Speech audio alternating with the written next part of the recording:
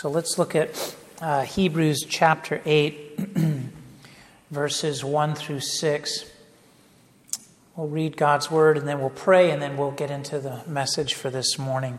So let's give attention to the reading of God's word. Hebrews chapter 8, beginning in verse 1. Hear now the word of the Lord. Now the point in what we are saying is this: we have such a high priest, one who is seated at the right hand of the throne of the majesty in heaven, a minister in the holy places, in the true tent that the Lord set up, not man. For every high priest is appointed to offer gifts and sacrifices. Thus it is necessary for this priest also to have something to offer. Now, if he were on earth, he would not be a priest at all, since there are priests who offer gifts according to the law. They serve a copy and shadow of the heavenly things. For when Moses was about to erect the tent, he was instructed by God, saying, "See that you make everything according to the pattern that was shown you on the mountain. But as it is, Christ has obtained a ministry that is as much more excellent than the old, as the covenant he mediates is better, since it is enacted on better promises." May God add his blessing to this reading from his holy and inspired word. Let's bow together in a brief word of prayer. Let us pray. Father God, we are grateful that you have preserved us over these last several weeks in spite of difficulties and obstacles. We continue to pray for those, O Lord, who have such challenges, especially with the virus. But we ask, O Lord, that as we are now here gathered in your presence as the people of God, as the dwelling place of your Holy Spirit, that as we have sung, you would indeed speak to us, that you would remove the distractions from our minds, that you would enlarge in the eyes of our faith, O Lord, that you would take away our fears, that you would fill our hearts with hope, and that you would enable us by the eyes of faith to see clearly the Lord Jesus Christ and all of the blessings that we receive in him through his high priestly ministry to us. We pray and ask all of these things in Christ's name. Amen. It is difficult, I think, often for us to be able to appreciate certain things if we know nothing different. One of the things that I think it's very difficult, for example, for my children to appreciate is air conditioning. That may seem odd, but when I was growing up and I got my first car, my parents bought it, and that was back in the time when air conditioning was an option. You didn't necessarily buy a car with air conditioning. And at the time, my parents and I and my brother, we lived in California, it was in Northern California, so they didn't see a need to make the extra expenditure and see the air conditioning installed in the car. But when I inherited it later, after we lived in Georgia, driving in the summer heat in a car with no air conditioning was no fun. You know, you do the 440, 4 windows, 40 miles an hour, and hope that the convection blast helps cool you off, if only but a little. Well, that's something that my kids have no appreciation for. They don't understand what it's like to be in a car in the middle of the summer with no air conditioning. They've known nothing different. All they know is air conditioning. They go from the air-conditioned house to the air-conditioned car and then back again. Well, I think we could say that something of this principle applies to us as Christians because we don't know what it's like. We don't know what it's like to live under the yoke of the law and the sacrifices, because as Gentiles, and not only as Gentiles, but as Gentiles who have lived well after the ministry of Christ, his earthly ministry, his work in his earthly life, his suffering, his death, his resurrection and ascension, we only know of life in the new covenant. What was it like under the old covenant?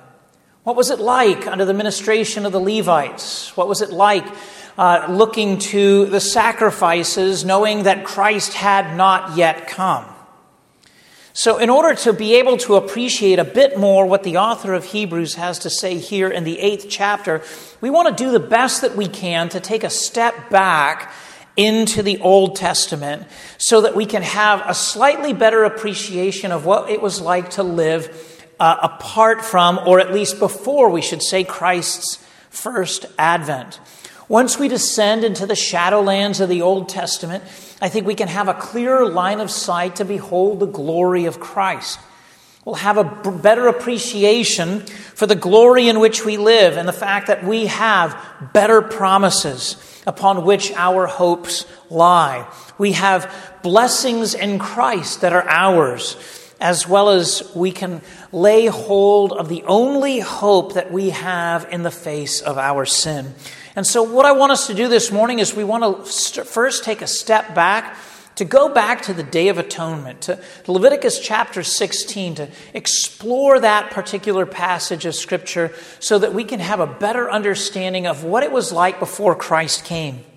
Then secondly, we want to give significance to the actions that the author of Hebrews describes as Christ himself, our great high priest, enters the heavenly holy of holies. And in particular, I want us to give note to something that may seem completely innocuous, or at least perhaps to our Christian ears, something that is totally normal. And I want you to give ear. I want you to try to listen to what the author of Hebrews is saying by one simple phrase when he says that Christ sat down. Now, that may not seem like much, but it's amazingly significant. So the Day of Atonement, the seated priest, and then third and finally, we want to put all of these pieces together so that we can give careful meditation and thought to the heavenly ministry that Christ has as our great high priest. So let's first give thought to the Day of Atonement. And that sometimes I think it's best to return to the fundamentals so that we can have a better understanding of some of the more advanced points. It's like this past week, my son's football team played another football team that seemed to have significant struggles in just the fundamentals of the game. You know, they would go to hand the ball off, and the running back would drop the ball, and he dropped the ball several times. And I told my wife, if I were the coach of that team, I would have the quarterback hand off the ball to the halfback 50 to 100 times, just repeating the fundamentals. Let's get this down. Let's just repeat this action over and over again so that you can become solid in this area. Well, that's what I want us to do. I want us to go back to the fundamentals here. And in this case, what was likely second-hand information or just regular experience for them stands at a considerable distance for our own Christian experience, particularly when it concerns the sacrifices that were conducted in the temple. Two of my colleagues at my former institution, they did this early on, and they hadn't done this recently. But for the Hebrew class and for the Old Testament class that they taught, they would invite both the Hebrew class and the Old Testament class to come to the church parking lot at one of the local area churches. And there they would take a live goat and they would kill it and they would dress it and then they would cook it. Not as a sacrifice, okay, because of course they did not want to in any way undermine the all-sufficient nature of Christ's once-for-all sacrifice, but they wanted their class to see what it was like in order to get to what a sacrifice had to, what you had to do in order to conduct a sacrifice. You know, most of us have never killed an animal of any sort. Maybe some of you have if you've lived on a farm. So they would go and show the students what was necessary in order to conduct a sacrifice. And then, of course, they would cook the goat and eat it. That's what the priest did. Okay, and so that they would have a cookout, but they would walk through this process. Don't ask me where they got the goat. I guess there was a goat store. I don't even know where I would go to buy a goat these days. But what they were trying to do is they were trying to familiarize the students what life was like in the Old Testament. In this case, it's good to remind ourselves of the processes of the Day of Atonement. And that on this Day of Atonement, which we see recounted to us in Leviticus chapter 16, is that God warned Moses and Aaron that they were not allowed to enter the Holy of Holies. Violating this command could have serious consequences. Leviticus chapter 16, verse 2, tell Aaron, your brother, not to come at any time into the holy place inside the veil before the mercy seat that is on the ark, so that he may not die. There were barriers. There were barriers of procedures and processes, but that these processes and procedures were all about ensuring the safety of the people, but most importantly, about the sanctity of God's throne room. Because God could not bear to have sin enter into his presence. And so to that end, Aaron had to offer a sacrificial bull and a ram in his own place in order to address his own sinfulness. So first he had to take care of his own sin. He also had to don priestly garments which were symbolic of holiness, purity, and righteousness. You know, one of the things that drives me nuts, it's like I've told you months ago that one of the colors I feel like I need to give up on is khaki because it just attracts stains. Well, white is the other color that I feel like giving up on because anytime I put on a white shirt, it seems invariably that I get something on me. I always have something on me. Well, this could not at all be the case with the high priestly garments. They had to be absolutely spotless because they were symbolic. They were supposed to be symbolic of the priest's utter ethical holiness and purity, righteousness and sanctity, that only someone who was perfectly holy could enter into the presence of God. He was supposed to bathe, therefore, and ensure that he brought absolutely no defilement into the Holy of Holies. And then, after the sacrifice, after the bathing, after the donning of the absolutely pure and clean garments, he was supposed to offer 2 male goats and a ram for a burnt offering. The first offering took care of the guilt of his sin, and the second set of offerings were to take care of his ritual impurities. Think of it in terms of his justification, the propitiation of sin, and then the second set of sacrifices addressing his need for sanctification or holiness. And that in that state, what the high priest was, is he was an echo of Adam in his initial purity in the Garden of Eden as he ministered in God's presence, that he was perfectly whole, he was perfectly righteous. But he wasn't just simply hearkening back to the pure Adam in his initially created state. He was also looking forward, beckoning us to look to the horizon of redemptive history to a greater high priest who had yet to come, who would one day take up this work. And so when Aaron was prepared and when he was sanctified and set apart, he was supposed to conduct sacrifices.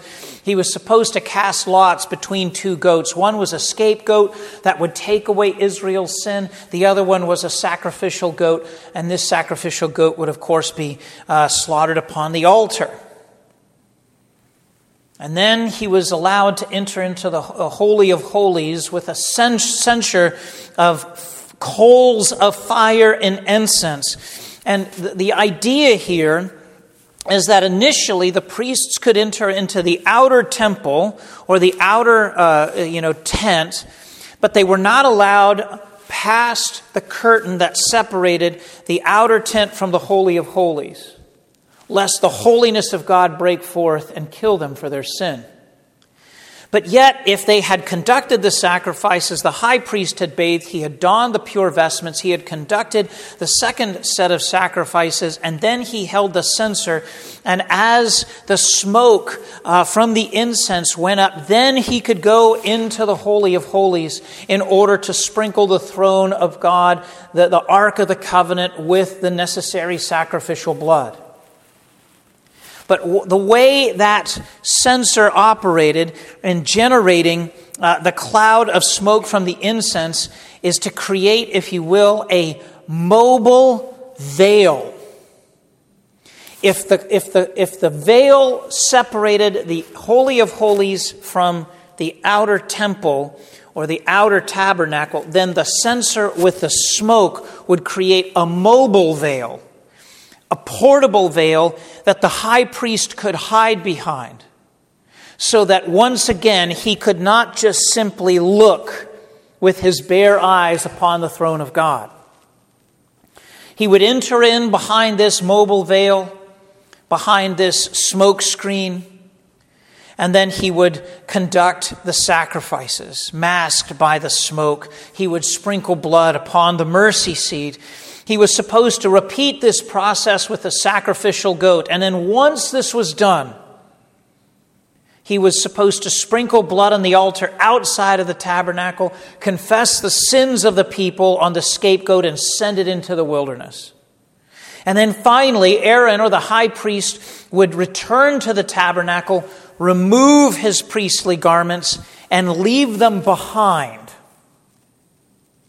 And he would bathe, which I think was a reminder of several things. First, I think it was a reminder that the priest's holiness, that which enabled him to enter into the Holy of Holies, was temporary. It was provisional. Secondarily, I think it reminded him that the holiness was not his. It was something that was essentially given to him by the instruction and revelation of God. Third, I think it reminded the high priest that the only way that he could enter into the Holy of Holies was by way of sacrifice and shed blood. These three things, I think, were symbolically represented there as he would remove the high priestly garments and he would leave them in the tabernacle. I think what these surrendered garments also do is they make the powerful point that there had to be something greater. There had to be someone else who wouldn't have to leave behind the garments. Otherwise, what end would there be, year after year, sacrifice after sacrifice, shed garments after shed garments, as a perpetual reminder that the sins of the people were always there as a burden. They were always there as something to separate them from God. They were always there as something that needed to be dealt with. So that reminds us of what happened in the Old Testament, what it was like to live under the Old Covenant. So what's the significance then of Jesus, the seated priest? Which brings us to our second point. The first thing that should leap off the page are the seemingly innocuous words that we see in Hebrews chapter 8, verse 1. Now the point in what we are saying is this: we have such a high priest, one who is seated at the right hand of the throne of the majesty in heaven. Now he makes an initial point here that he has described everything that has gone before about the great high priest according to the order of Melchizedek. He says we find all of these things, all of these characteristics in Jesus. Now, the point that we are saying is this: we have such a high priest. But notice what would have been stunning, jaw-dropping to an Old Testament Israelite in the latter half of verse 1, that Jesus is the high priest who is seated at the right hand of the throne of the majesty in heaven. Remember everything that we've just heard of in Leviticus chapter 16 about the protocols of the Day of Atonement, and it says nothing about the high priest going in and sitting down. The high priest would go in, he would sprinkle the blood between carrying a portable smoke screen so that he would never lay his eyes upon the throne of God. And yet, Jesus, our great high priest, not only does he enter in apart from a smoke screen, but he sits down. He sits down. Unlike Aaron, the high priest, who was supposed to do his sprinkling of the blood and then leave. Not to mention the fact that I suspect for the high priest, especially one like Aaron, who had just back in chapter 10 watched 2 of his sons be struck dead for trying to approach the Lord in a manner that he did not command, it must have been absolutely terrifying to enter into the Holy of Holies. I suspect that his hands must have shaken. Something awful. Makes me think that he didn't have to do much sprinkling because his nerves were probably enough to keep the blood going and sprinkling all over the throne. And yet Jesus enters into the Holy of Holies and he sits down. Moreover, notice where he sits. He sits at the right hand of God. The location of Christ's seat is significant, and it tells us 2 things. First, it tells us that Jesus is equal to his Father. To sit at the right hand is a sign of equality. Second, it tells us that Jesus' royal session at the Father's right hand confirms a number of Old Testament prophecies. And in particular, Psalm 110, verse 1, the Lord says to my Lord, sit at my right hand until I make your enemies your footstool. Verse 4, the Lord has sworn and will not change his mind. You are a priest forever according to the order of Melchizedek. Jesus enters the Holy of Holies, and not only does he not die, but he sits down and he ministers as high priest. Moreover, he does not wear Aaron's high priestly garments, but rather he wears garments of his own righteousness. What is it that John calls Jesus? We read in 1 John 2:1, my little children, I am writing these things to you so that you may not sin. But if anyone does sin, we have an advocate with the Father, Jesus, the righteous one. Jesus does not have to require sacrifices for himself in order to cleanse himself. He does not have to exit the Holy of Holies. He does not have to leave his garments behind as a permanent reminder of his unworthiness, but rather as the heavenly host sings as he is there at the right hand of God, worthy is the Lamb who was slain to receive power and wealth and wisdom and might and honor and glory and blessing. This is Jesus Christ, our great high priest. In the light of this truth, do we, in the words of the hymn, rest our hope on nothing less than Jesus' blood and his righteousness? We dare not trust the sweetest frame, but wholly lean on Jesus' name. This is one of the reasons why we need to reflect upon the Day of Atonement and note carefully everything that was required of the high priest, everything that was required of the Levites. I don't mean any disrespect in any way, but if I can just illustrate the point by saying we need to think what it's like to live apart from air conditioning for a little while, if you catch the analogy. You know, to step outside on one of the hottest days and to sit out there in the hot sun for a few minutes to count the blessings of air conditioning. More importantly, to sit and to meditate upon Leviticus 16 and how many requirements there were for ritual purity and holiness in order to enter into the presence of God. And now that we can bask in the glory of Christ's high priestly ministry and that we can enter into the heavenly Holy of Holies through Christ any time we want. Anytime we want.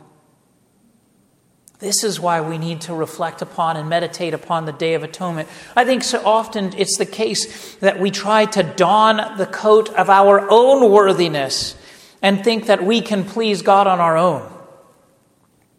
And we forget that our righteousness and holiness does not belong to us, that it's Christ by God's grace that grants it to us by faith. Moreover, by our union with Christ, we need not ever lay down Christ's coat of righteousness.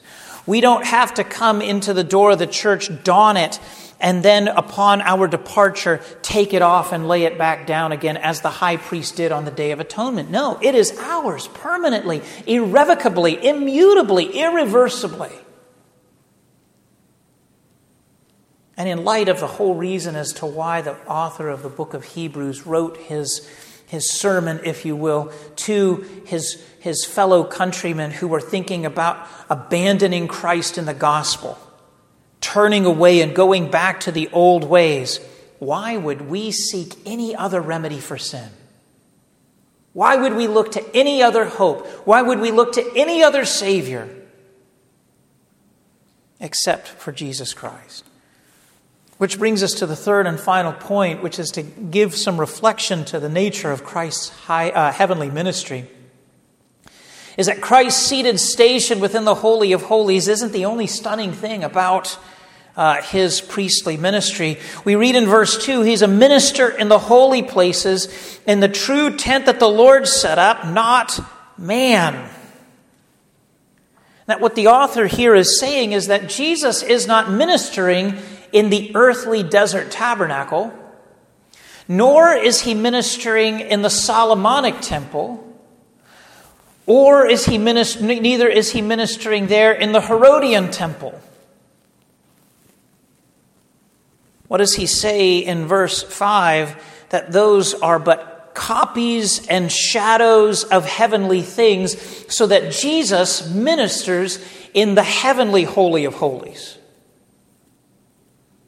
You know, when you look at a picture, it's not the real thing. It's a copy in some sense as to what the real thing is. You know, one of the things that from time to time that my kids and I like to do is to look at car pictures. Because my boys especially like looking at cars. My daughter likes cars, but she is convinced she wants a 4X4 truck. She wants a 4X4. I'm like, you mean a 4x4? No, Dad, a 4X4. She also likes deer. So deer in the idea of eating deer. So I'm wondering what kind of a young woman she's going to become. Maybe she'll hunt deer and drive a 4x4, which would be fine with me.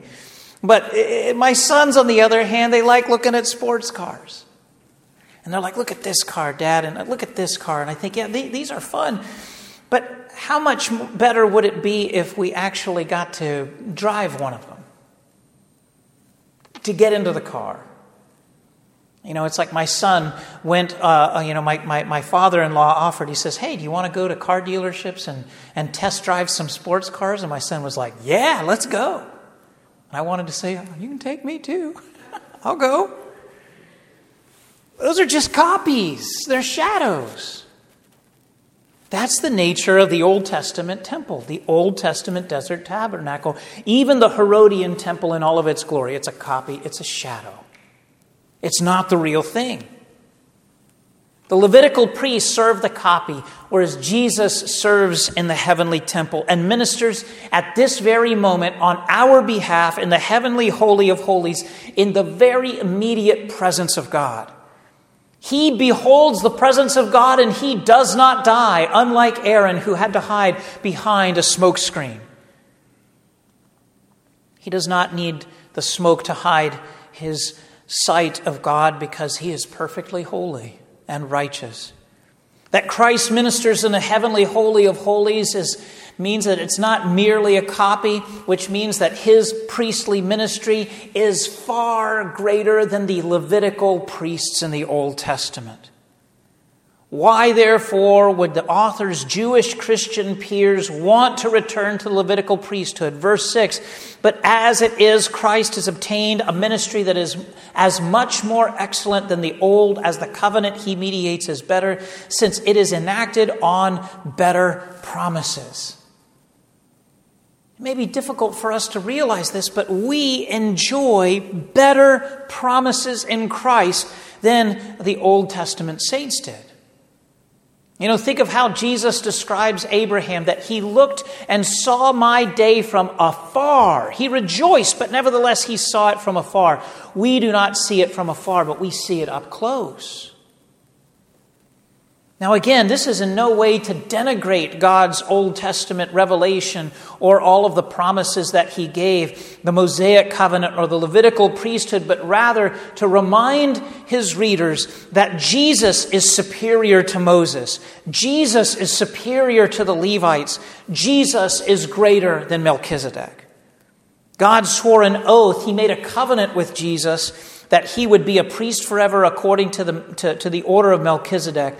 And thus Jesus offered himself in sacrifice to cleanse us from our sins. Not the mere blood of a goat or of a bull, but of the very Son of God is what makes us holy and is what makes us pure. Jesus takes his own blood, and he has sprinkled the heavenly throne of grace to cleanse us from our sins. And now it is he who is seated at the right hand of the Father, reigning in the midst of his enemies on our behalf. But what is astounding, all the more astounding, is that we may not realize it, but that yes, even now at this very moment, we are seated with Jesus. You see, the Old Testament high priest used to enter into the heavenly holy of holies, donning the priestly garments. And inside, on his vest, he had a breastplate that had 12 stones.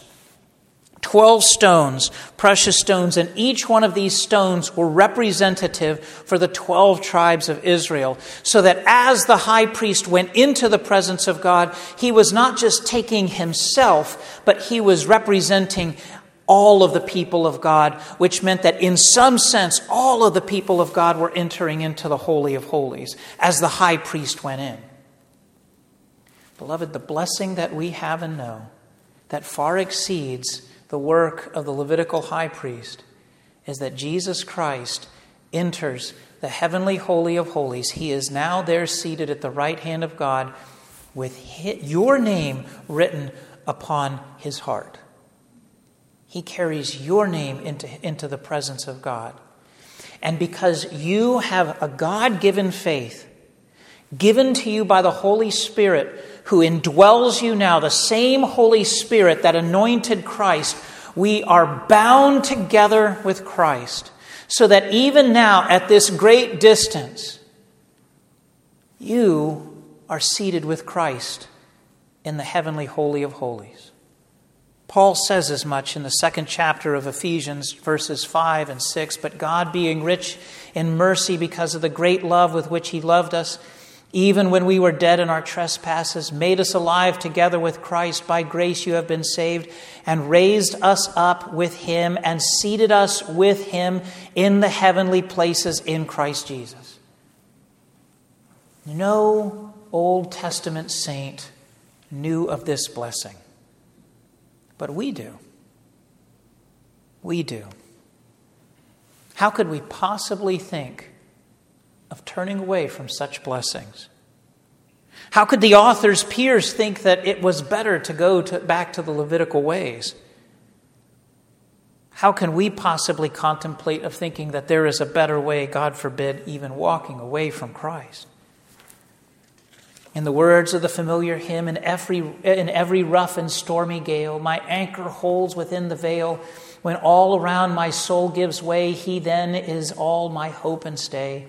Not earth nor hell my soul can move. I rest upon unchanging love. I trust his righteous character, his counsel, promise, and his power. When he shall come with trumpet sound, oh, may I then in him be found, dressed in his righteousness alone, faultless to stand before the throne.